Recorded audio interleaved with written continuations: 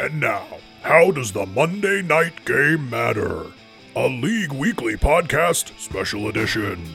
With your host and commissioner, Steve Paulo. What up, jerks? Trying something new this year. Instead of writing everything down and making you read, I'll just talk to you. How about that? How does the Monday Night Game matter? Tonight we've got, who is it? We got the Las Vegas Raiders taking on the Baltimore Ravens. Lots of fantasy relevance on the Ravens side of the ball. Maybe not so much on the Raiders side. Sorry, Chad. So, which matchups in our league actually hinge on action tonight? I'll tell you which one doesn't. Me versus Chad. I beat him. It's done. Put it to bed. And let's see. Bart beat Nick. Destroyed him. Doubled his score. 162 to 77. That game's over.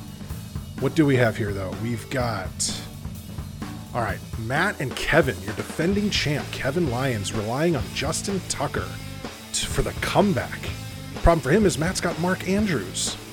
And what's the likelihood that Tucker's going to be able to do anything if the Baltimore offense isn't doing something?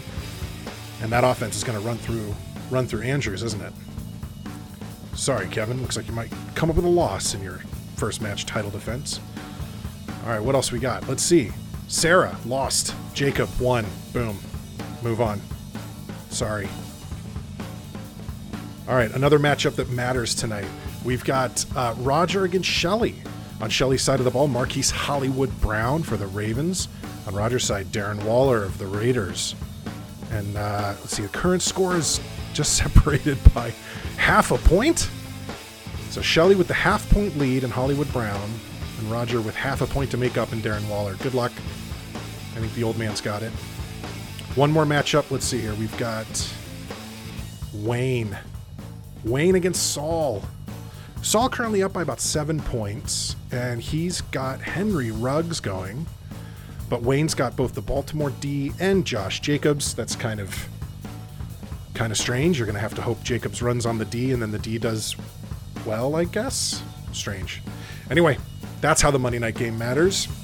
It doesn't for for half of us.